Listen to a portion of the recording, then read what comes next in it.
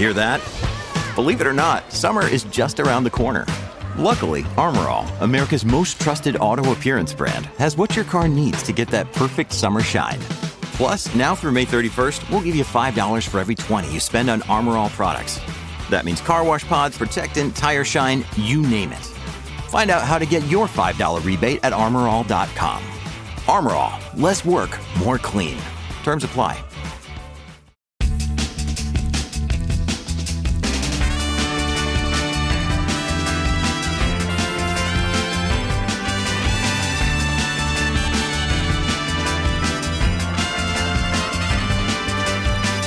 Though it's cold and lonely in the deep dark night, I can see paradise by the dashboard light. Welcome to Shift F1, a podcast about speedy race cars. That, by the way, is some car-themed lyrics for you from Meatloaf, who is from Texas. Was from Texas, correct? His name is Robert Paulson. His name is Robert Paulson. I forgot that he's no longer with us. R.I.P. Mr. Loaf. Drew, the depressing death stuff is supposed to wait till the end of the show. I'm sorry. I've already checked the book. The book is good. There's no mention. Okay. Well, I had to do just balance it out here at the top. I'm Drew Scanlon, bringing everyone down. Joining me, Danny O'Dwyer. How are you, Danny? Good. I always struggle. You often do beautiful American lyrics for US, and it's always like sort of like American rockers or people who, like, for some reason I never get them, and I always see Rob like smiling, like a knowing smile, and I'm always like, oh no. It's like I had that like I didn't do the class assignment kind of feeling whenever you do that. Yeah, and this one also unknown to you. Yeah, I know Meatloaf. It's also kind of a deep cut. Okay. Like, well, if you're a Meatloaf fan, it's not. But if you know one Meatloaf song, it probably isn't this one. It's not Bad NFL. Yeah. Yeah. But also joining us, Rob Zachney, who knows a little bit about Meatloaf. How are you, Rob? It's true. Is that a euphemism? It's No, it works on a few different nodding. levels, actually. But yeah, no, I've been known to enjoy a guy who smuggled what are basically Broadway show tunes onto rock playlists for years. It's fantastic. Isn't Meatloaf like? It's just there are certain like eras in pop culture, and I often, whenever I get like a sort of a mid-40s guy, and I'm like, you just don't see these people on the charts anymore. Like Meatloaf did it right there. Like Jimmy Nail in the UK. Like there's just a bunch of these lads who just, that was their moment to do it, and they did it, and now they're out. Now it's all teenage girls. Well, we can reminisce about the good old days of Meat. Friends called him Meat. Mr. Loaf. If you're new to this podcast, a very warm welcome to you. And if you are new to Formula One itself, we recommend listening to our preseason primer episode. Less Meatloaf talk in that one, but it assumes no prior F1 knowledge, explains how the sport works and who everybody is. So if you'd like to go back and listen to that and get up to speed, this year's primer is episode 216. Also, this show would not be possible without our audience over at patreon.com/shiftf1, where every month we release an ad-free version of the podcast, along with bonus podcasts and videos exclusively for our patrons that cover racing documentaries and films, F1 video games, experiments with other racing series, and this month's category, a lot of weird things. So if you'd like to support the show and get access to all that fun stuff, head over to patreon.com/shiftf1 or click the link in the show notes. What do we have going on this month, Danny? Do you think in Mexico they'd call him Senor Loaf? Like if you went to the Mexican Grand Prix? That'd be pretty good. I like that. Loaf-san. These are great names that you could sign up as a title sponsor and force me to read out every week.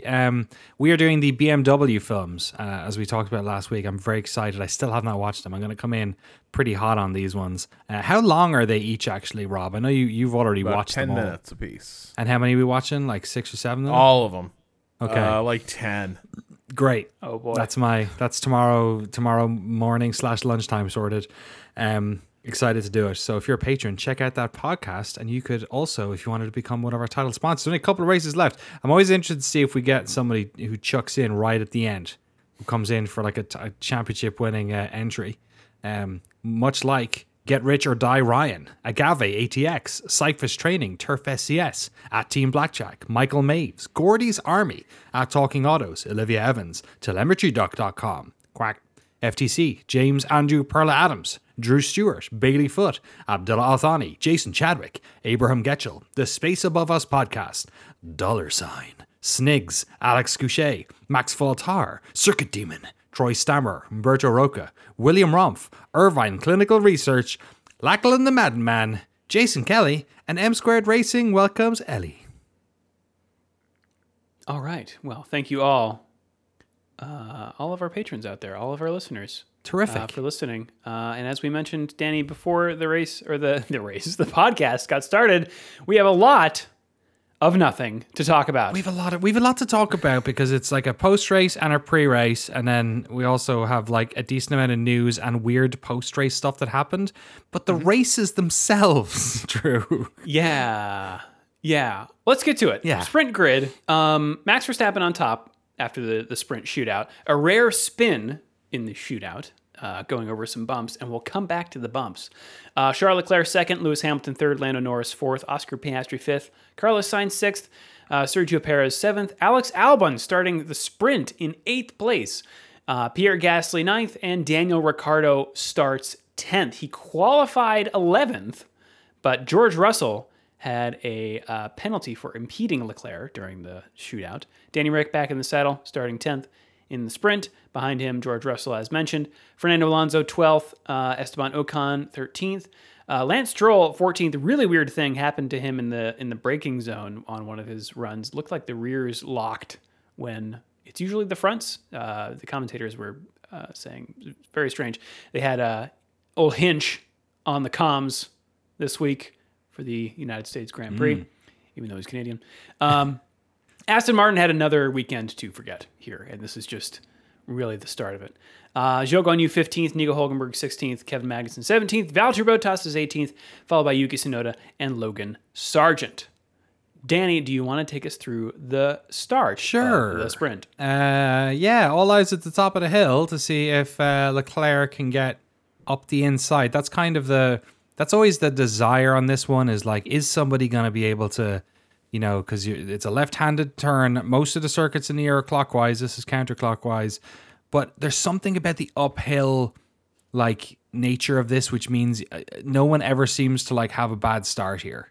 I don't know if it's something to do with that, but the grip is a little bit easier or something. But as it turns out, Verstappen has a very strong start, is able to cover off the inside fairly quickly on Leclerc. It's also not a turn you can. It's a hairpin basically, so you can't throw it up the inside. You're gonna feel it on the way out of that turn. I mean, doesn't this kind of happen in the race? We'll get to that. Okay. So Hamilton though had a decent start around the outside of, was it Lando who was in fourth? So there was a battle between him and Lando leading up to turn one, but then by the time they got to the outside of that, Hamilton had gotten nose ahead of Leclerc, and then I swear to God this happens every single year as they're entering the S's, they're fighting, and if you're not like the car in front, it's just there's no chance you can overtake in that section. But they always I feel dodge out of the way in the last second. And Leclerc sort of drives alongside Hamilton, but then ultimately has to back out.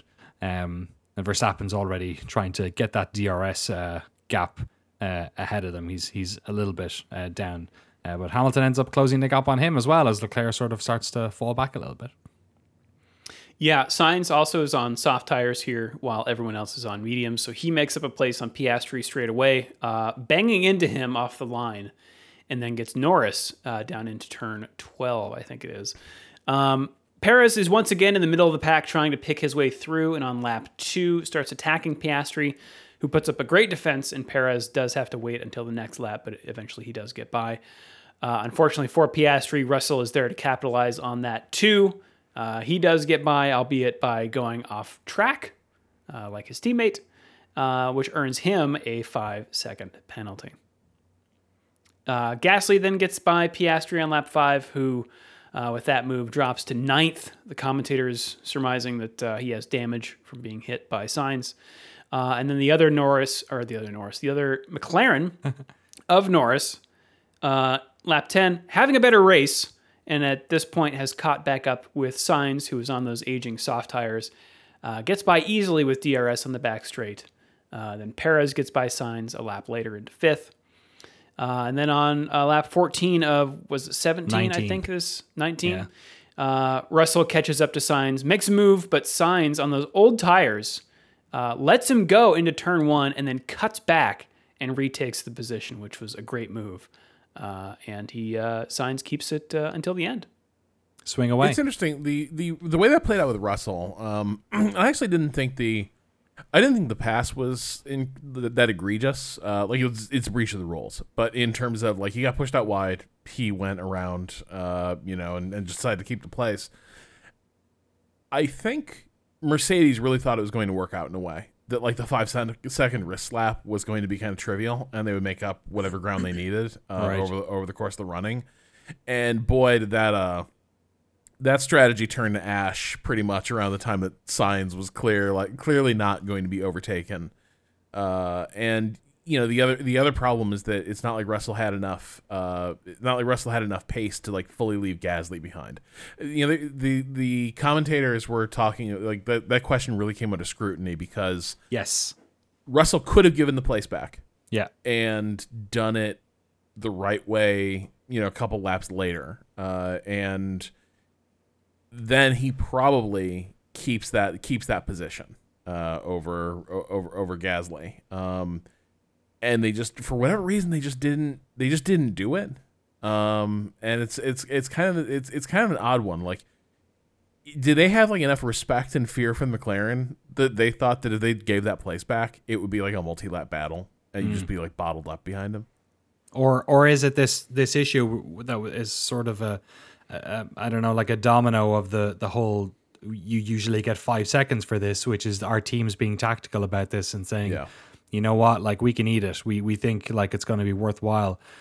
I think in a way how it ended up sort of like has stopped this being a question and the fact that it was in the sprint race, but like it does bring up, you know, the question of whether or not these should be like 10-second penalties or something else, you know, for not giving places back. If teams are going, because we've seen in other races where teams have just eaten them and kept going in circuits where track position is even more important. The one thing I'd say, though, is I don't think it's exciting to watch somebody be bottled up behind a drive. You know what I mean? Like, there are times where an overtake just can't happen, but it's not like good racing is happening. It is just like the move can't be done. The 4 seasons before the regulations changed. Exactly. All that dirty air. Yeah.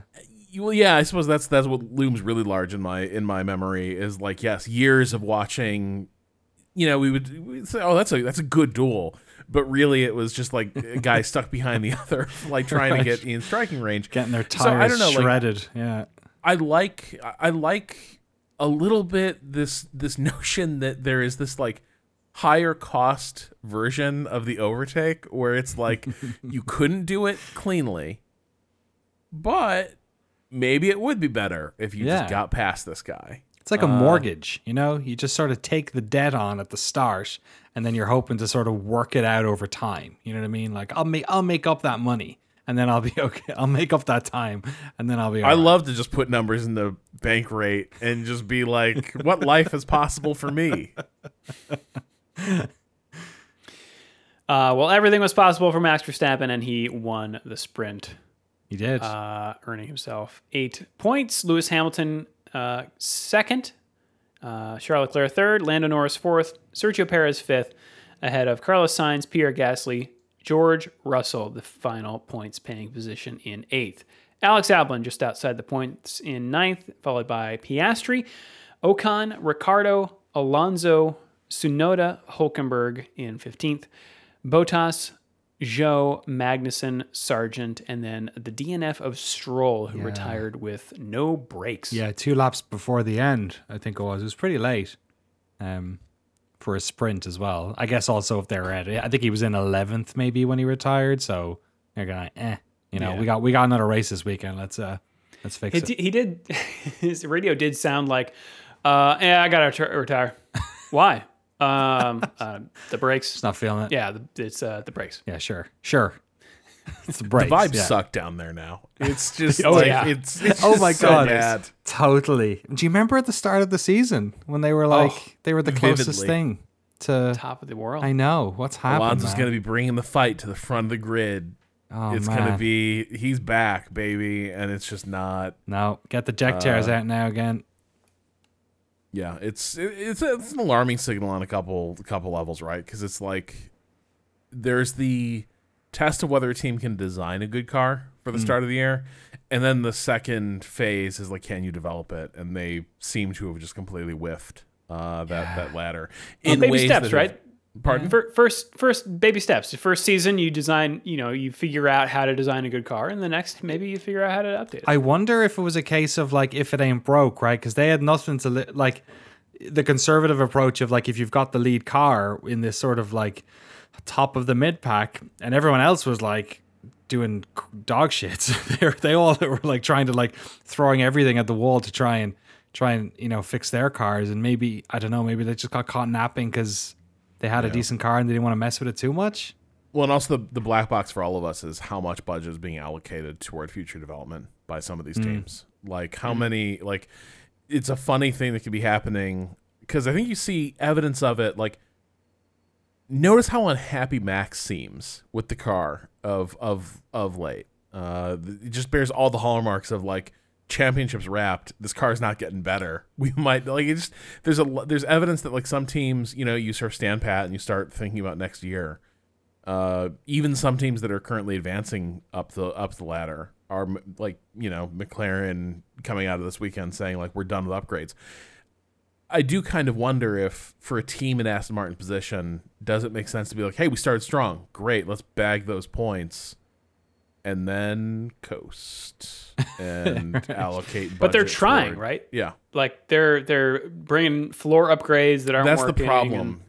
And, Their upgrades seem to suck, and that is and Drew, like I get you. It's like baby steps, but didn't Force India kind of have similar? Well, Force India had problems. They would fade over the course of a year because like their chairman was on the run. But All the funds India are getting racing- allocated to private jets to fly him to another tax haven. hiding with his sim rig in safe houses around the globe. But no, I think it does feel like kind of Force India Racing Point. I'm not sure we're the most successful, like continuing to bring the heat over the course of the year. Yeah. And that seems to have maintained. But either way, it just seems like nobody's Daddy's having fun down Strollbucks there. now. Daddy's Yeah. folks. That's good. I like that. Yeah. Well, we'll have to see. Next year is going to be interesting for a lot of reasons. But before that, we've got the race, the United States Grand Prix, the race. On pole, Charles Leclerc. Second, Lando Norris. Third, Lewis Hamilton. Fourth, Carlos Sainz. Fifth, George Russell. Sixth place, Max Verstappen, who qualified on pole but had his time deleted for track limits. Yep. That penultimate And corner. I believe it was that his other time, the time that he ended up, being stuck with, was compromised by his teammate being in the way, that's starting funny. his own flying lap. He should be an IndyCar. You don't have to take that turn at all. You can just they arc it.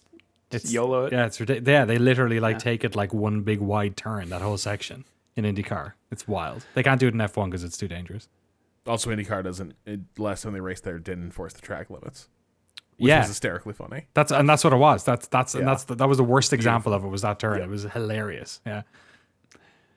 Like Trackmania out there. Yeah, exactly.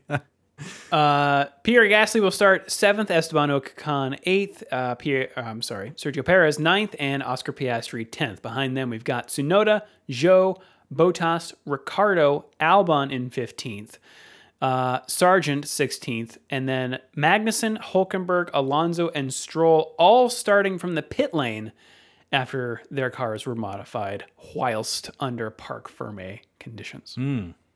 So, some of those guys in the back moving up some spots. Danny, do you want to take us through the start. Sure, there's a lot to talk about here. This might be the most detailed part of the entire race. So, to your point earlier about the inside line, I think probably the best example of this is what actually happens behind the 2 leaders, rather than what happens at the back. But Norris does get a good start. So he's starting from second. Leclerc is starting in first on the outside. Leclerc does have like the second phase of the start is particularly poor for him. And as a result, instead of he kind of can't defend inside at this stage. So he just tries to take the other line, like a wider line. There's like 3 or 4 different lines from the top of this chicane at the top of the hill. It doesn't work out. Norris gets great grip up the inside, and he also is sort of helped by this emerging battle that's happening between Hamilton and Sainz. Hamilton and Sainz's battle is very interesting because Sainz is starting in 4th. Hamilton is in 3rd. Hamilton gets slowed by Leclerc in that second phase. So he ends up slowing down and losing a bit to Sainz because of just Leclerc isn't going as fast as he thought he would. So he has to like duck up the inside. While he's done that, Sainz has already gotten up the inside, and they're basically like toe-to-toe entering the chicane. As Sainz squeezes up the inside because he has his nose in front, Hamilton gets really just awkwardly shuffled into the oncoming Leclerc, and it's sort of a minor miracle that they don't have a bit of a Ferrari sandwich there at the top of the hill. While that happens, the 2 Alpines have gotten themselves in a scuffle. I think there was like a couple of places between Gasly and Ocon, but as they get through there, they end up getting sort of squished at the chicane, and Piastri dives down the inside of Ocon. As they all shuffle back together, Russell's in that pack too. Gasly ends up losing out really badly. He tumbles down. I think Russell gets past him, and so does Perez eventually. But ahead of him, you have Piastri and Ocon, I swear to God, this could have gone so... There was a bunch of very near catastrophic accidents in this one. Piastri going around the outside of turn 2, which is a fairly incidental corner. I don't think we've ever had a crash there. He gets on the rumble strips and loses the back of the car very slightly, corrects it, and ends up like using Ocon as like a safety barrier to like sort of get back on track, which ends up sort of tweaking out Ocon as well, and then Piastri ends up getting ahead of him. So a great start for Piastri, who's up into 6th at this stage. Norris has already got the jump on Leclerc, and Sainz has also got the jump on Hamilton. Not a great start for Gasly, but yeah, that's how they all shuffled out. But it was pretty wild. Like most of that I didn't see the first time I watched the race. It was when I watched the highlights afterwards. I got to enjoy what was going on in the back. Yeah, Piastri also had a great start, jumping 4 places to 6th, while Russell fell 3 places to 8th. And by lap 3, we've got a DRS train behind Russell, who has gotten ahead of Gasly with a bit of trickery, being behind the DRS line and then overtaking and then activating DRS while already ahead. Cheeky. Great move. Perez then follows him into 9th place. Lap 4, Hamilton retakes 3rd place as which he lost to Sainz in the opening laps, using DRS on the back straight. And Verstappen is once again putting on an overtaking clinic. Starting 6th, he passes Sainz at the end of the back straight for 4th, with a lot of race yet to go. And this basically turns into a tire strategy race. Are people going to go for the 1 stop here, or do you commit to the 2 stop? Or do you fumble your 1 stop and switch to 2 stop and maybe don't do so hot? Hamilton, however, is also ascendant, getting by Leclerc in the same place at the back of the back straight. For 2nd place, that car looking fast without Verstappen around to compare it to. Lap 7, Ocon retires after getting his side pod crunched by Piastri. Yep. And then Piastri retires soon after. Ocon, the most retirements of anyone this year. It's a shame. It ended up catching out both of them in the end. Yeah. I think Ocon, you could tell, was kind of... His steering wheel was like 20% wrong for a lot of the race. You're like, all right, is he going to keep it up? But yeah, I think it was a bit of a bit of a nightmare for him. A shame though, yeah. And it was Piastri's fault. It wasn't anything Ocon had done. And yeah, shame considering the start that Piastri had. I think by the time he retired though, he had like dropped down to like 10th or 11th or something. Yeah. So lap 11, back to the Verstappen show. He attacks Leclerc at the end of the back straight. Leclerc defends going off track, allowing him to fight at the next few corners, but eventually Verstappen does seal the deal for third place. And then the pit stops happen. So strategy time, lap 17, Verstappen pits, hoping to goad Hamilton and Norris ahead into pit stops. Otherwise, they would be vulnerable to the undercut. Hamilton, though, goes long, presumably going for a one-stop. He pits on lap 21, but when he exits the pits, Verstappen is there and cruises by. Lap 28 is when Verstappen catches Norris, drives up the inside at the end of the back straight. Norris tries a little defense, but it is not enough, and Verstappen assumes the lead. So McLaren's strategy was to one-stop, as evidenced by Norris going from mediums to hards at his first stop, which meant that Verstappen would have had to pull out a 20-second lead over him to be able to pit and still come out ahead. But McLaren apparently realized that this wasn't going to work, and on lap 35, Norris comes in for new hard tires, his second stop. Yeah, which ultimately also decides. Like, I think everyone was fighting for second here, and that sort of feels like it decides who's going to come in second rather than who's going to come in first. It felt like Red Bull's sort of insane pace over everyone that they had, and especially the tire wear issue as well that they had earlier in the season, has definitely been quelled a bit. And the Mercedes in particular looked really good with their new upgrades they brought to this race. Talk about a little bit more about that later. But yeah, it seemed like that was what was going on there. I think that Hamilton was probably going to get the jump on him before the end of this race. I just find it really gratifying that so I stream a lot of Motorsport Manager I streamed a lot of Motorsport Manager over at Waypoint in those days. And I consistently, like, the delusion I will talk myself into at any given race is like, this could be a one-stopper. And it's because it's so tempting. Because, like, how else are you going to be like, imagine if you just didn't stop. Yeah. You could pick up, like, there's 30 seconds on the table. Like, who couldn't use 30 seconds, you'll win. And the problem is if you get that wrong, like, you'll pay, like, way more than 30 seconds in lost pace. And it was really gratifying to see, like, Mercedes being like, maybe we could do this. Maybe we could pull this off. Yeah. Leclerc didn't even let him off the strategy. Right? Like, I mean, like, Mercedes aborted. But Leclerc was one of those classic, like, you just leave the pitcher in too long. There's nothing in the bullpen. You just got to wear it. They just, like, left him to be like, you gotta make this work. And it just didn't. And I think it also does highlight the degree to which, like, not having extended practice time on the weekend. Yeah. Everyone is just, like, groping through the dark. And it can make for an interesting race. It just kind of didn't this time. Yeah. I mean, if you like strategy, even for a strategy race, this was a little bit. Yeah. There was maybe it's also a factor of where we are in the season, where there's just so, I would have loved for the strategy race to have been between the two Red Bulls, but Sergio Perez has absolutely no desire to be on a podium. So we don't even get that. You know what I mean? So it just seems like we have these mismatches. Like, I don't know. So for whatever reason, I was not compelled by this race either. This is maybe the worst race weekend of the season for me, I think.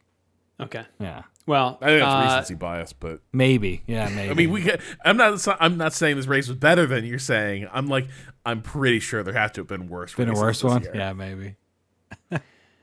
Well, Norris pitting kind of forces Verstappen to protect against the undercut because, he does win Verstappen, but only by 2.2 seconds. So they do have to stay on their toes here. So Verstappen pits and exits ahead of Norris. Hamilton then, also unable to make the one-stop work, comes in on lap 39, exiting in fourth as Verstappen passes Leclerc, who did, as we said, stick with the one-stop. Verstappen passing him for the lead. Norris then also gets by Leclerc on that lap with his much newer tires, and then Hamilton gets by 4 laps later, getting himself into a podium position. Elsewhere on track, lap 48, Stroll pulls a daring move around the outside of Tsunoda for 10th place, just to check in with our friend Lance Stroll. Yeah. And then back to Hamilton on those medium tires, catches up to Norris and attempts to dive up the inside of turn 1, but Norris defends aggressively, Hamilton having to move to the outside, then cuts back, gaining enough ground through the corners to finally seal the deal and earn 2nd place. Yeah, nice overtake. For a moment. Yeah. Also, Alonso retired with, they said, apathy. Dropouts and floor performance. Yeah. Again, not a great, except for that flash of a good move around the outside on the Stroll. Not a weekend to forget. Who doesn't love to hear a guy on Friday be like, it's a test weekend for us? That just gets you fired up. Oh yeah. Don't worry. So I'll run down the race result here. Yeah. As they finished, Max Verstappen in the lead, Lewis Hamilton 2nd, Lando Norris 3rd, Carlos Sainz 4th, Sergio Perez 5th, Charles Leclerc 6th. Asterisks. That is not how it is written in the record books. Do we want to talk here? I'll just run down the rest of them. Go for it. George Russell. Lewis Hamilton and Charles Leclerc disqualified. So everyone else behind them moves up 2 spots, meaning Norris earns 2nd, Sainz earns 3rd, Perez 4th, Russell 5th, Gasly 6th, Stroll is 7th, Tsunoda is 8th, Alex Albon is 9th, and look who's coming up points, Logan Sargent at the American Grand Prix. Beautiful. You'd love to see it. Yeah, first points. Home ice advantage. That's right. For Florida's own, Florida man, Logan Sargent. It's always a special moment They won a Stanley when Cup a Williams last year. driver finally gets points. It is special. It's a good time. Nico Hulkenberg 11th, Valtteri Bottas 12th, Zhou Guanyu 13th, Kevin Magnussen 14th, and Daniel Ricciardo in 15th and last place, because we have the DNFs of Alonso, Piastri, and Ocon. Tsunoda also scored an additional point for setting the fastest lap of the race. Wow, really? Tsunoda. I did not know that. And I think he would have been in the top 10 anyway without the disqualifications. But Danny, tell us why. Yeah, so Leclerc and Hamilton got DQ'd, and I guess this will probably Nope, spill not out taken into... for to Dairy Queen for a No, special they treat weren't. after a good race. Good boy. Enjoy this 7,000 calorie treat. No, this may spill out into a little chat about scrutineering in a second, but let me first read out the FIA bulletin, which goes to explain why both of them were disqualified, just entirely. No fine, no penalty, just DQ'd from the race. The bulletin reads, during the hearing, the teams acknowledged that the measurement performed by the FAA technical team was correct and stated that the high wear on the skid pads was probably a result of the unique combination of the bumpy track and the sprint race schedule that minimized, spelt the European way. I like that. Good job, Minimized.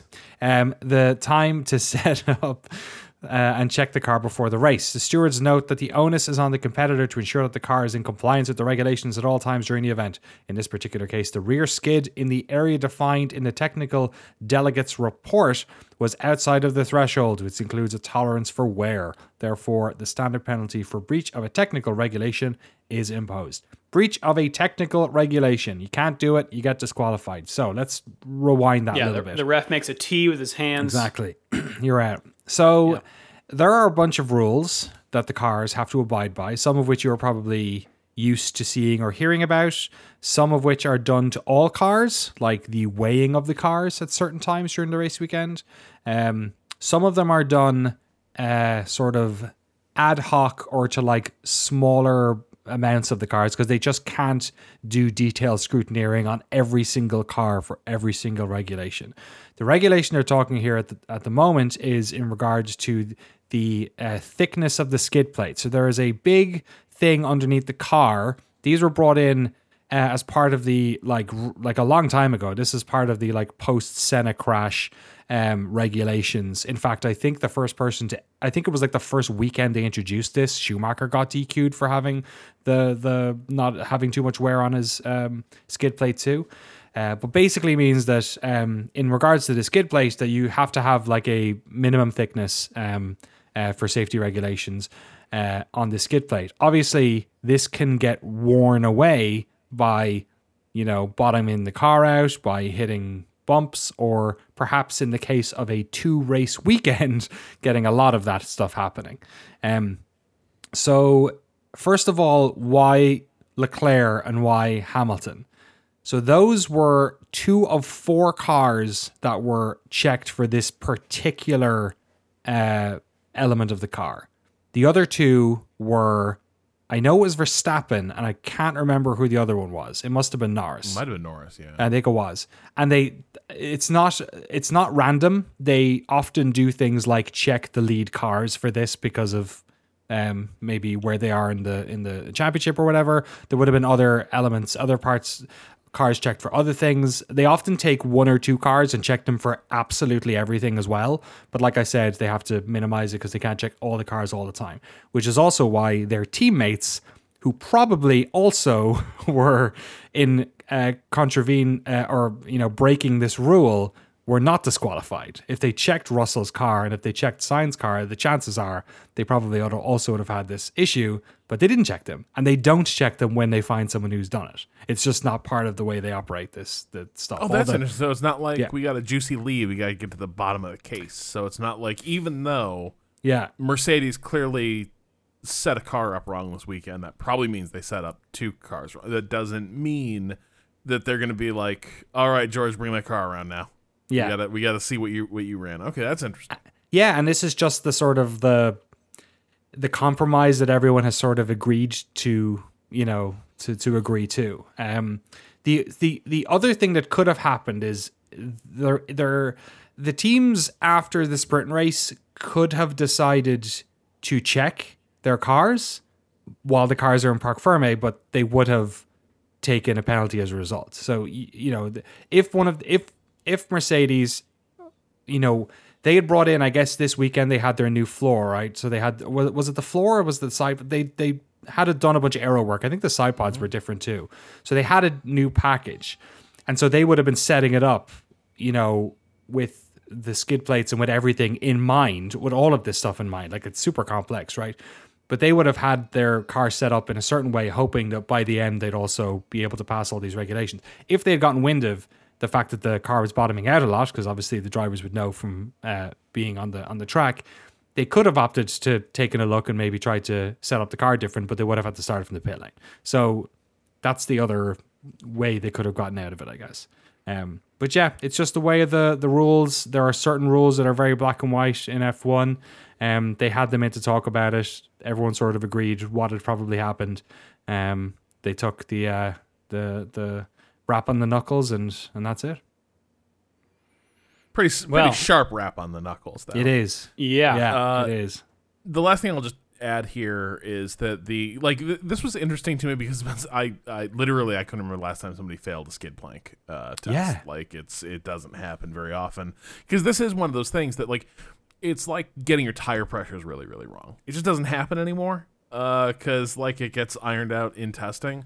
But this notion that, like, F1 just has to, you would never be able to have enough scrutineers to, like, check the entire field for compliance. So it's just kind of this, like, vibes based, like, let's take a look at that. The other part is, I'd always sort of imagined it as them being like, we're going to dismount the entire skid plank and just, like, measure every bit of it to see, like, see how it's done. But they actually do have, like, a set of prescribed, like, holes drilled in it that are used for testing. So you only have to measure certain, like, sample spots on the plank to tell you whether it's in compliance or not. And it was only one of them, I gather, failed for Hamilton. So it's like it was like, it's literally, the tolerances are tight, right? Like, you can't, like, 1 millimeter of wear. That's not a lot of tolerance. But the plank seems like it was largely in that tolerance, except for one little spot. But you do wonder. Setting a car up really, really low tends to make it a little bit faster, and the Mercedes is oddly fast. Yeah. Danny, sounds like there's some drivers complaining. It is, yeah. In the background. I've got I think Charles Leclerc is in the room next to me. I'm trying to like tap my mute button, but yeah, it's very funny. There's some F1 drama happening in my house, I think. Well, I want to hear more about the scrutineering process, but we will get to it after this break, and we'll be right back. Rob, you flagged an article here from Autosport about scrutineering and how it works. We've never really talked about this, and frankly, I don't know a whole lot about it. Oh yeah, I mean, this is like, I mean, Danny covered the big high level parts of it, which is that it is a sort of limited sample of the cars, similar to with Seb's fuel sample that he couldn't return. It's one of those things where if they request it, you can't provide it. These things are sort of instant, like unappealable, issues that crop up. Yeah, and then like the thing about the skid plates at least was like kind of what I was saying a moment ago. Like it mostly covered what I'd marked out, which is just that this is a process where they've got things that are built in to facilitate like measuring the skid plate and getting through that process really, really quickly. So you have things like the samples to make sure that the car is in compliance. The other thing is that teams can. I'm not sure if Danny brought this up, but like no, Danny, you did, because like they would take the penalty if they inspected their own cars over the course of the weekend, which is wild, right? It is interesting that Park for May rules is kind of this like double jeopardy kind of thing where it's, if you're checking to see whether you're within the rules, you're out of the rules if you fix it. But yeah, like there's that process of, because the teams like went into this with less data, and I guess maybe it points to an issue with the sprint weekend a little bit as well. Like is something like this entirely? Is it entirely fair in a sport where like usually there's a lot more practice running the teams get to do before, like all these regulations are kind of built with the presumption that you're going to have 3 practice sessions before the car is locked. And here they got 1, right? That's how this kind of unfolds. So it's not like teams might suspect they've got this wrong. Like one of the things that was mentioned about why do they choose to spot check who they spot check is that onboard cameras will kind of reveal, if a skid plate's hitting the ground a lot, you're going to see that reflected in sort of the violence of the driver's head movements during the race. Like there's a lot of things that might cause the FIA to say like this car probably is deserving of special scrutiny. The teams probably also have an inkling that things might be a little bit awry.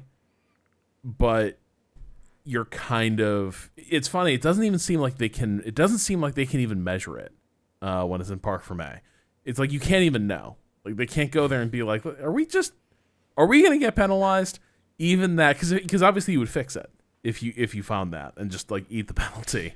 But you could theoretically fix something without busting Park for May, right?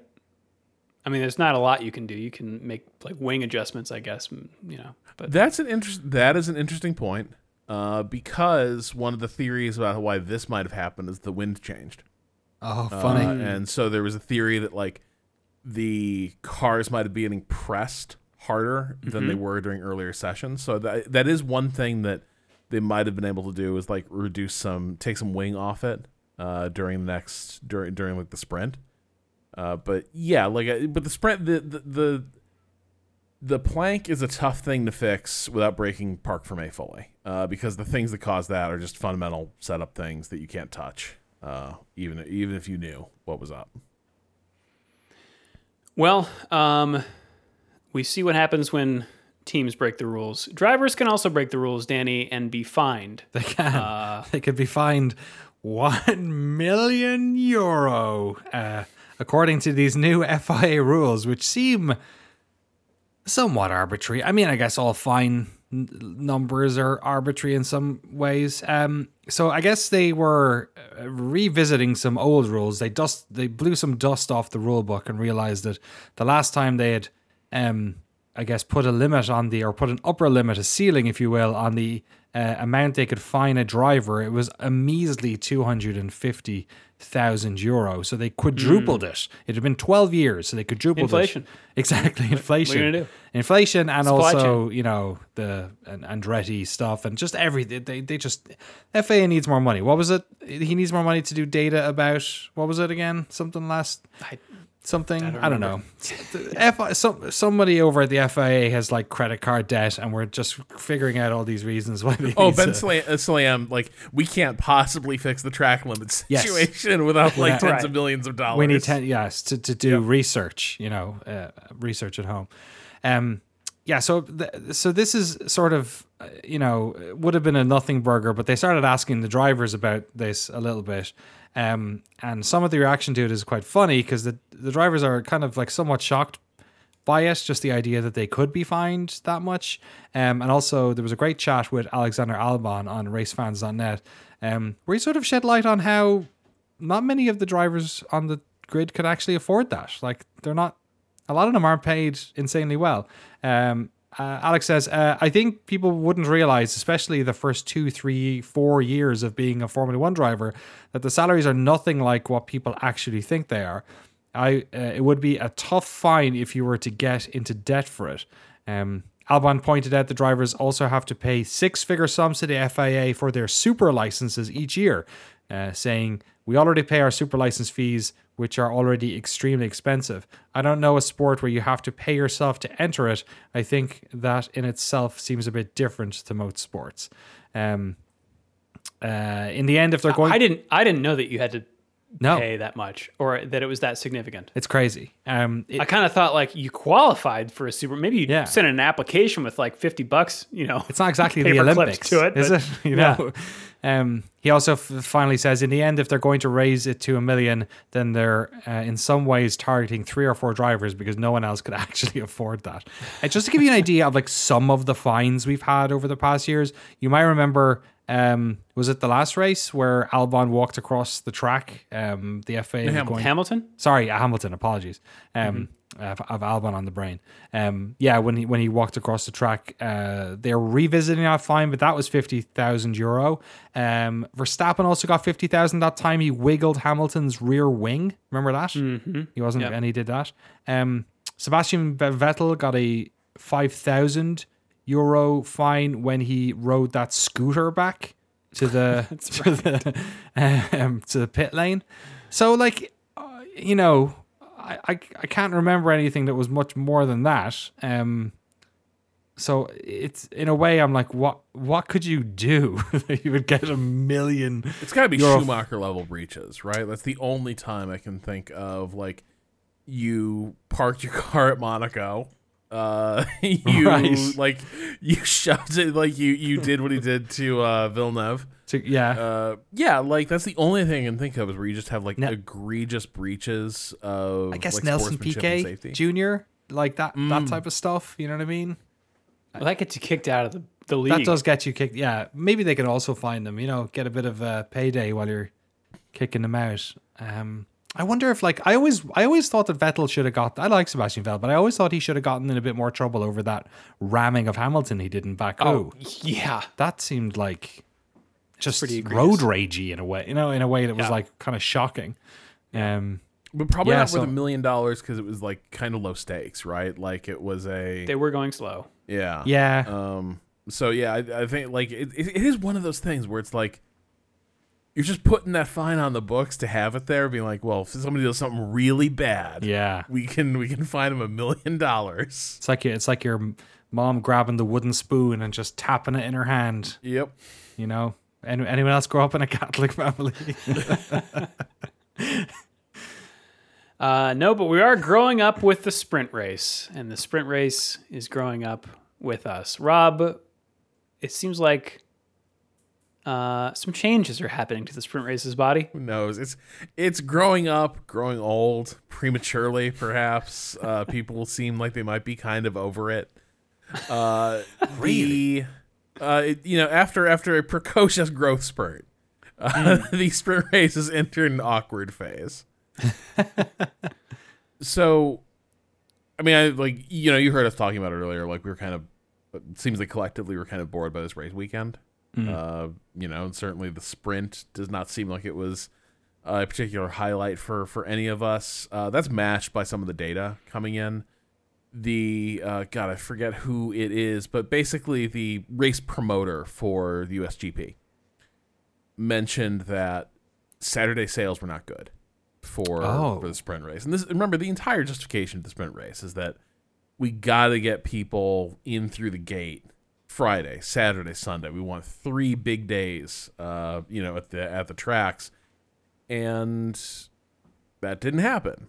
And it was interesting. Worth pointing out that if you've never bought tickets for a race before, typically you can buy one or multiple or all 3 days. So you could just, if you wanted just the Saturday ticket, it's cheaper. It's a lot cheaper than race day or certainly all 3 days. But yeah, interesting to see that even then, it's not compelling enough. And in the interview, because these answers kind of came up in sort of, he was being kind of discursive about it as he was describing what he was seeing from this. He explained that so Bobby Epstein is the guy's name. He explained, people were like, well, could it be because the championship's locked? And he was like, that could be it, but the Grand Prix tickets did fine. It grew. So Sunday, you're seeing the growth curve you want to see with a growing sport like F1. The sprint day was just kind of lagging. It was lower than the previous year, wasn't it? Yeah, I think so. But in either case, he's like, so if it's the Max effect where people are just like kind of tired of watching Red Bull smoke everyone at these races, you'd think that would have just hit the whole weekend, and Sunday would have been slower too. That didn't happen. So something about the sprint race is a turnoff, and that is kind of like he sort of came away being like, I'm not sure we would want to do the sprint race next year but we'll work with the FIA with F1 on whatever, but like it might not be something we actively pursue for COTA. So this is broadly like, it's triggered a broader conversation in F1 of like, how do you fix the sprint race? Because nobody's quite happy with it. Nobody's quite sure what to do. If these numbers aren't going up, if it's not bringing in more revenue, then what's kind of the point? It's costing a lot of money. Yeah. And so people are starting to, apparently, like team principals, leadership within F1, FOM, are meeting, and they're sort of opening up to more unorthodox ideas for how do you fix the sprint race? And to me, these begin to sound a little desperate. Okay, I like it. I like desperate. What if we put a little money on the line? What about $1 million prize purse for the winner? Oh my God, I could pay off that fine. You could pay that fine. You could pay that fine. Well, hey, I have a better idea. What about an elimination race where if you're the last driver, you get the fine, or I guess not the last, because then you'd be the winner. If you're the first driver out, you get the fine. No, that's stupid. I take it back. Well, that's just a prize, Danny. That's just maybe if you're the last. I thought driver, you were saying if you came in last, you pay it. You were fine. Yeah. But then I guess that's really kicking dirt in the face of teams that already don't have the money to compete. Yeah, I don't love it, honestly. Though it is an especially it's a very American idea. It's called capitalism. It's called a late capitalism rule. Yeah. Then there was so because they won't touch the race grid for the race. What's the sprint doing here? One theory is, what if we did a sprint championship? So now within the F1 calendar, there's your let's be real, the actual F1 championship. But what if we had sprint races, which had a different point structure, and like it was who's going to be king of the sprints Oh my God, this is interesting. Like, and I'm a European. I'm used to, my favorite football team playing in 14 different competitions. Make sure that they're in the Cup Winners' Cup and the League Cup and the FA Cup and the Carabao Cup and the Europa League and the Champions League. Is there actually one called the Cup Winners' There Cup? used to be. It's not around anymore. But Oh my there God. was a cup winner. There was a European Championship where all of the domestic cup winners would play each other in a Cup Winners' Cup. And what would they win, Danny? They would win a cup, a bigger cup, the biggest. You wouldn't believe how large this cup was. I remember because Arsenal, my team, famously lost to Real Zaragoza when I was about 11 or 10 years old, because a guy called Naeem chipped David Seaman from the halfway line. And boy, oh boy, did every child I was in school with for the next 3 years remind me of that every single day. So yeah, the Cup Winners' Cup was a good one. But yeah, I'm not you don't tend to have the side pot championship in American sports, right? No. Well, that's because they're all cartels and they're all engineered so that they are like they're contractually obligated to stay within a league, but then nobody else can enter the league. So it's all kind of structured to like be captain size and it restrict freedom of movement and competition. Don't have that. And listen, like I think the real problem with this idea is that this past year I got into some pro cycling, and I enjoy that. Nice. Like, it's cool that you have races within these bigger events. Yeah. But cycling has interesting different disciplines in it that like everyone's running the same course, but there are meaningful disciplines that are being pursued separately from just like who can go over these courses. It's kind of like an endurance race. Yeah. Endurance motor racing. Yeah. Yeah. Though just because of the variables of like the courses they're running on the human body, like way different classes of rider out there, right? Like I don't think you get the spread in endurance racing or the difference between like a sprinter and a general classification rider in cycling. But sprints are just not they're not a meaningfully different discipline in F1. It's a little mini F1 race. At that point, what if we made it a really mini F1 race? What if This we just had them race the go-kart track that's like beside the F1 track? Most of them have them. not the I would worst be idea. way more into that. I'd be so into it. That'd be great, wouldn't it? So there's some other ideas to kicking around. What if we did reverse grids? Yes. What if we did, now how do you qualify, like reverse grids can be tricky to set up and everything, but we could do reverse championship grids. So now now you're starting to catch my interest. Because now it's like, we're putting Haas, Williams, AlphaTauri. Logan Sargent on pole. Oh my every gosh. week. Yeah, and like, let's just see what happens. And also Turn that fun. frown upside down, Lance Stroll. And also, it would get like some of these guys. Let's like bad things happen to mid-pack drivers.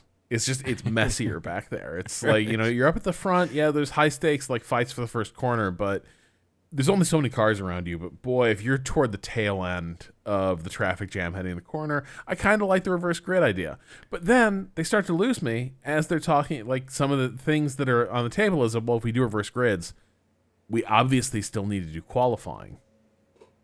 So we got to have a qualifying format. So that means you drive as slow as you can. You got to creep around the course. You got last. Yeah, so like they still want a qualifying format that will be meaningful for this like secondary race they're doing. One shot. And to me, it just kind of highlights the sprint race. I don't know. F1 kind of feels like it's nowhere with it. Like they haven't figured out it's kind of twofold. You know what sorry, you go ahead.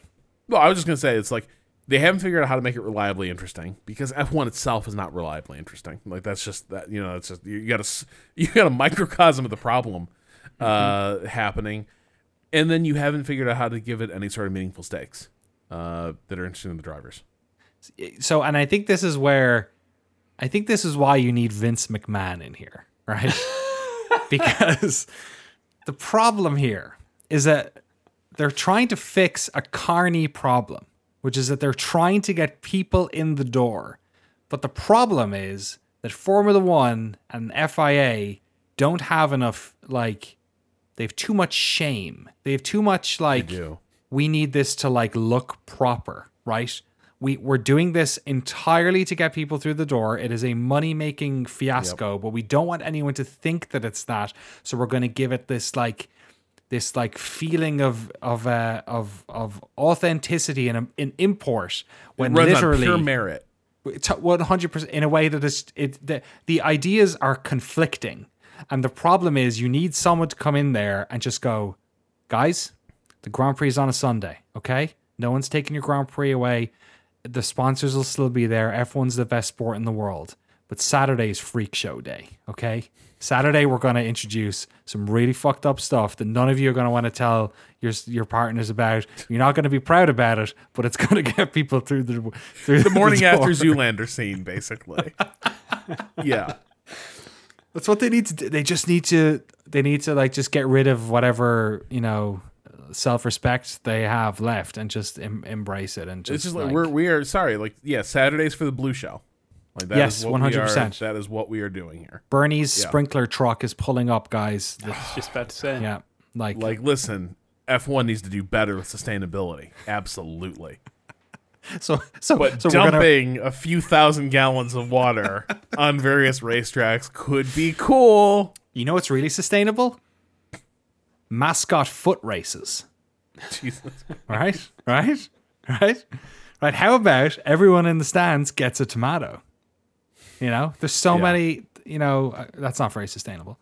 Okay, that may be a bit much, but like if they want to do it, they should do it, or I don't know, this is maybe getting a little bit silly. If everyone doesn't want to do it, they should set up some other thing that can do it, or you know what I mean, and let the drivers, let like all of these reserve drivers be involved, or like just figure out a whole other, like, I don't know, RV construction derby. Yeah, I'm trying to think like how they. I guess maybe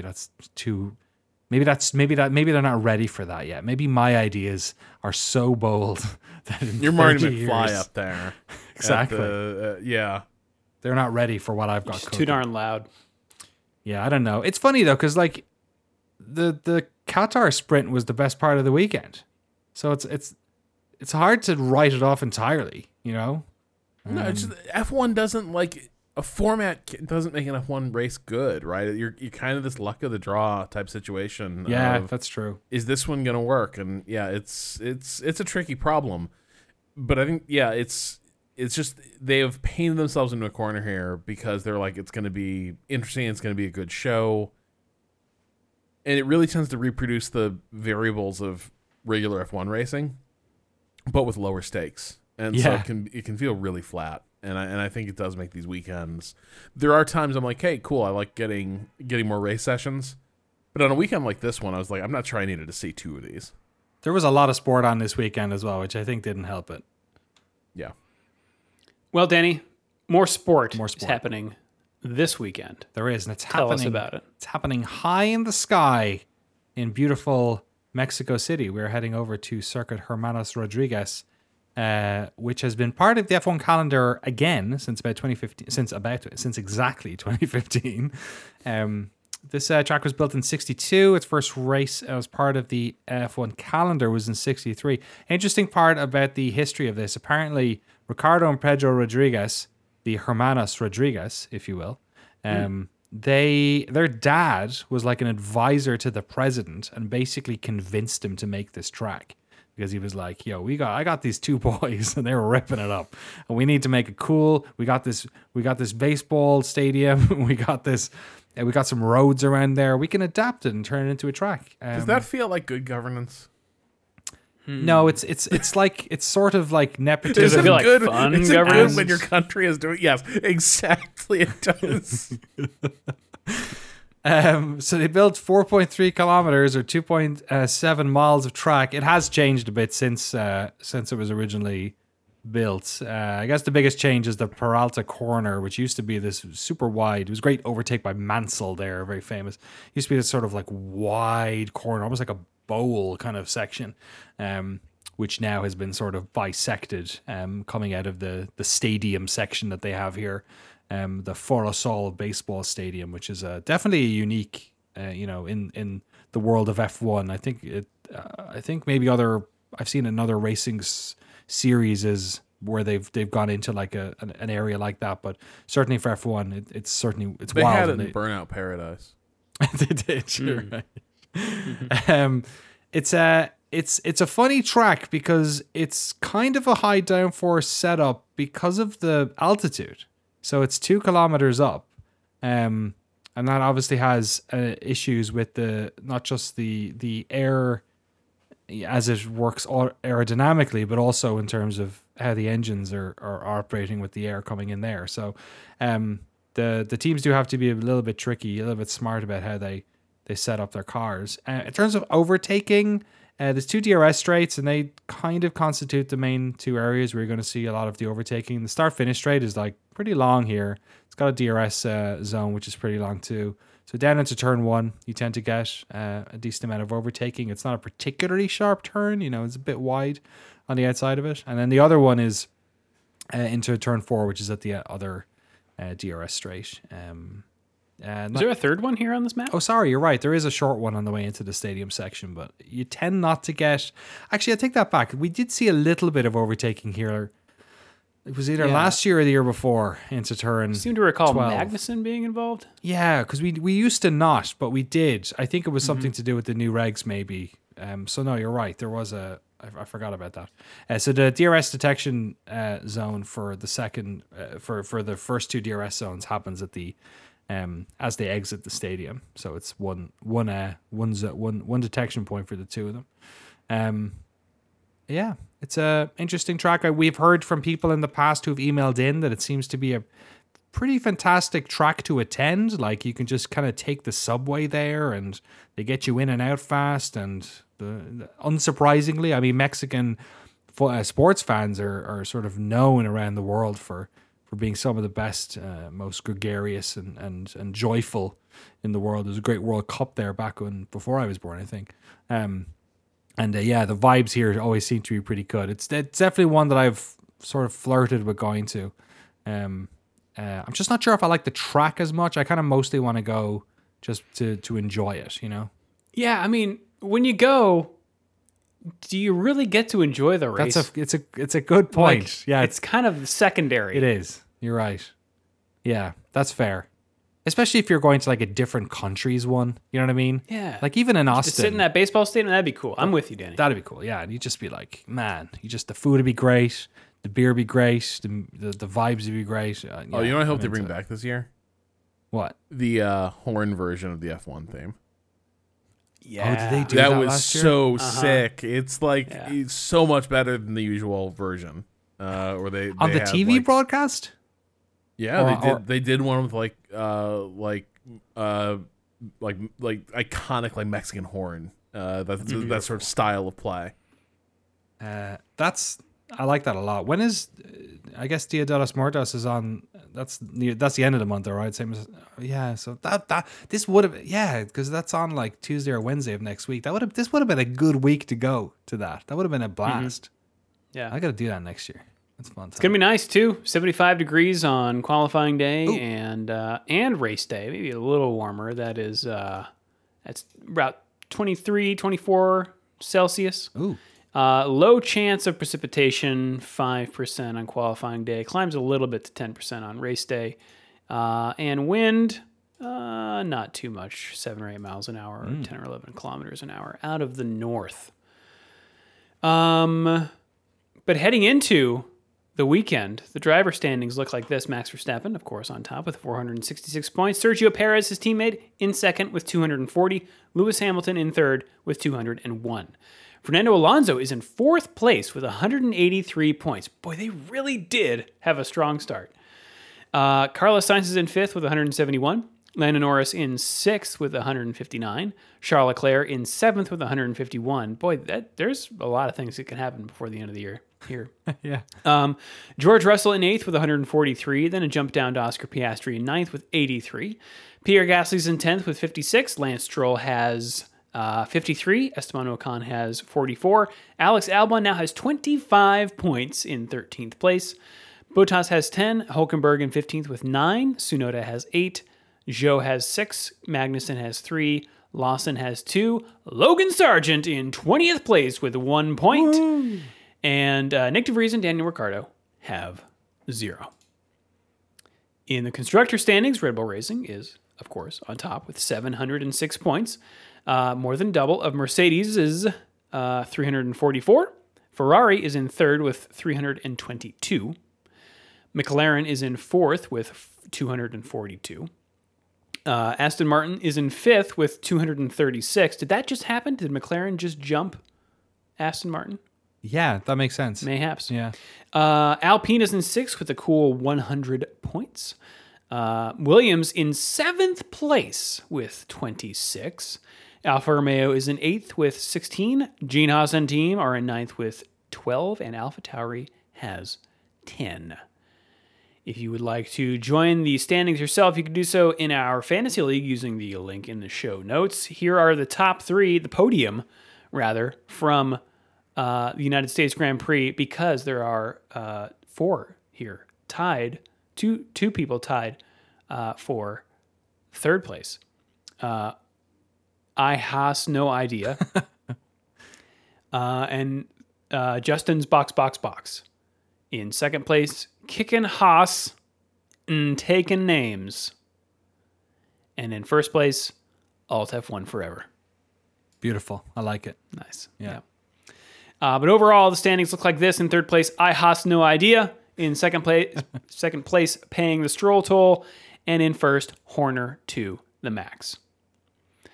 You can send us an email if you like, shiftf1podcast@gmail.com or f1.cool/emails. We're also all around the socials. You can check it out in the links in the show notes. And that's us around the internet. Do you want to take us around the world, Danny? Let's race around the world. Yeah. The World Rally Championship is in Paso, Germany for the Central Europe Rally. El Paso, Germany. Wow. El Paso, Germany. Best Mexican food you can find. MotoGP is in Thailand at the Chang International Circuit. Ooh. The World Superbike Championship is in Jerez in Spain. NASCAR Xfinity Series is in Martinsville Speedway in Martinsville, Virginia for the Dead On Tools 250. Dead on tools. Those tools are dead on. They are. As is Super Formula. They are at Suzuka in Suzukashi, Mie Prefecture, Japan. We've got the Repco Supercars at the Surfers Paradise Street Circuit. Wow. In Surfers Paradise, Australia. Well, is it? Or do you think it's named like Greenland? Like it's not Surfers Paradise? They keep It's probably luring like surfers down there. It's right. Yeah. It's actually like it's just the shark lobby named it that. It's like full of sharks down there. Either that or it's like where they're like Digital City, where all like the e-commerce webs companies are. They call it Web Surfers Paradise. We also got NASCAR. El Paso, Germany. Yep. The dusty streets of El Paso. Martinsville, Virginia. Just like the Xfinity. Which, confusingly, the Cup Series race is called the Xfinity 500. That's confusing. That is confusing. Sort it out, Martin. Get the mayor down here.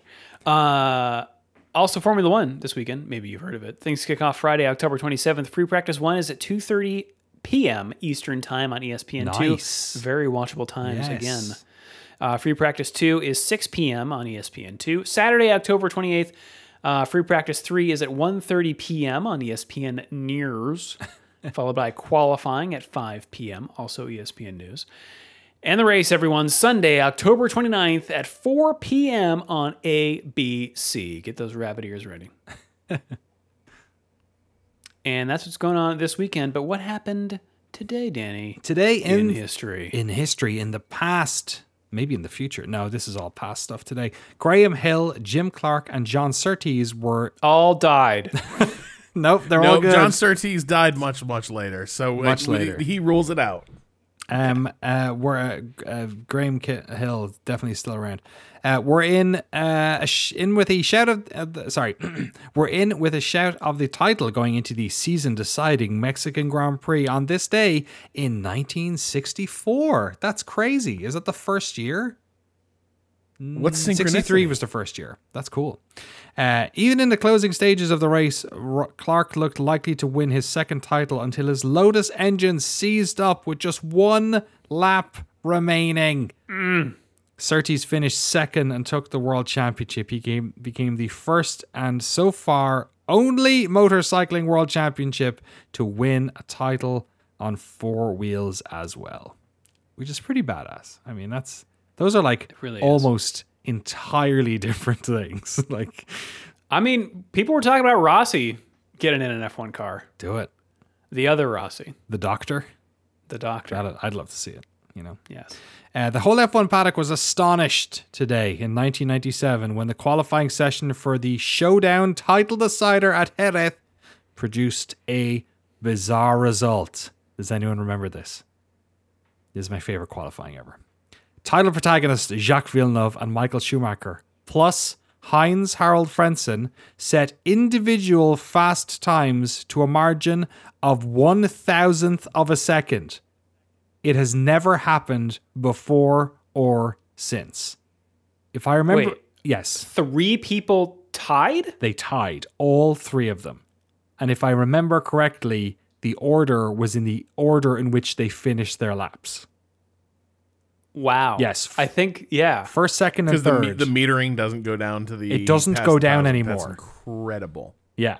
So if you set yours first, that's who... I believe... I'm 99% sure that's what happened, that it just went to whoever did it first, which I think was Schumi. I can't remember. But yes, all 3 of them were, or it might have been Villeneuve. All 3 of them Heinz were... That's a name I forget. That I haven't thought about in ages, yeah. Isn't that crazy? That is crazy. You're you're immediately thinking, is that clock broken? Like, what's going on there, guys? Is there a slight bias that's happening on the chip there? But apparently no. They checked it and everything, and seemingly it was all fine. And just be great if maybe it's on YouTube, the announcer call. I've seen it before. I've seen that. It's Murray Walker, I think. I've seen that that highlight before. It's definitely on YouTube. Okay. We should look it up. Yeah. Cool. All right. Well, final thoughts, Danny, ahead of the Mexican Grand Prix. I'm starting to like the book I'm reading here. This Formula One on this day book is like I'm on the last chapter. It feels like it's disappearing. The nights are getting dark early. Like it's starting to feel like the F1 season's just about wrapping up. And I mean, we've only got 4 left. There's only 4 races left. We're here. We're in Brazil. We're in Las Vegas, and then we're off to Abu Dhabi for the sunset, and that's it. So. Yeah, I'm just going to try and enjoy them as much as I can. There's not really much left to race for, all things considered. But yeah, I'm going to enjoy the rest of it because God knows I miss it when it's done. Yeah. Final thoughts, Rob? 2 things. Actually, just a full mariachi version of the F1 theme. All I remembered was the horn. I didn't want to be like, well, of course it's mariachis because, Mexico. But no, I'd forgotten. It's just a beautiful mariachi band rendition of the F1 theme. 2, I think I figured out how to fix sprints. Okay. All right, $1 million prize purse. Okay. Manufacturers can pay F1 to make the teams. They will prepare and provide all the drivers a street legal, like race equipped car for them to race on the track. Oh my God. Like basically it'll be Days of Thunder rental race every weekend. Yes. So oh my God. So if, for instance, like Rob has accepted a puppy once again. We got to race like Honda Civics this weekend. By God, we're racing Honda Civics. Oh my God, it's amazing. It's like Gran Turismo rules. Yeah, like, hey, guess what? Today's sprint race entrant was provided to us by our friends at Toyota. You're driving Siennas. I want the Wrangler race. But imagine that, like, the teams would never go for it because they would be concerned about injury, even though I think the speeds would probably be generally lower enough. And with the, right. It's I don't think sports car racing is any more dangerous than F1 with the proper equipment. and the speeds would be lower with these. But they would just never go for it because I think they'd be worried about injury. But I would kill. It was to see that would these. be amazing. And just like, hey, guess what? We found a bunch of old like Pontiac Grand Prix, and we tuned them up, fixed them up. We're gonna let you go racing. It'd be I would so love cool. it. Could you imagine? I'd love the. I guess the only issue I could like genuinely, that's a really good idea, and you could have like sponsored ones, like you could have Mercedes sponsor one, like Mercedes the company, or like Right. Ford or any number of car to get companies. These things as pace cars. Yeah, exactly. Like any number of companies that have no desire to actually like submit a Formula One team or build an engine. The only issue I can think of is, well, there's lots probably, but the main one I can think of is like the engineers in the pit crews would probably have. It's not exactly their core competency, and it might be so much fun that they end up spending too much time on the Saturday race. And you could also theme it to where you are. Like if you're in Germany, everyone races Travis, or like in Japan, 86s. There you go. This is what I'm saying. And also, no, the teams wouldn't prepare the race cars. It would be like the manufacturer provides these things. These things roll out of the trailers, set up for racing. And like the pit crews never touch them. And then you get it's a spec series, so fans would love it because it's like equal hardware. Totally awesome. I want to see 20 Fiat 500s drive around Monza. But it would be a total joke, so the drivers wouldn't take it too seriously and get weird about like, what does it mean that like Lewis beat Max in like a Ford Explorer or something? It wouldn't signify anything. I think, listen, you'll be getting paid on every level. The manufacturers are giving up money. God. The fans are pouring in to see it. I think such a good time. Can't miss idea. I don't want the Las Vegas Grand Prix is too expensive for me, but if they had a RAV4 race on Saturday, I'd be there, man. Oh yeah, It's like, guys, we're going. That whining noise signals the end of our podcast. If you would like to, how about a Irish Grand Prix and everyone drives DeLoreans? Oh my God, you're right. That'd be amazing. It'd have to be in the north. DeLoreans filled with cocaine. Yes, exactly. Actually, that's homologation. That's if you'd like to support the show and get access to all of our bonus episodes, the ad-free version of the podcast, and the official Shift F1 Discord, you can do so at patreon.com/ShiftF1. Have a good race weekend, everyone, and dogs. We will see you all next week. Woof, woof, woof, woof, woof, woof.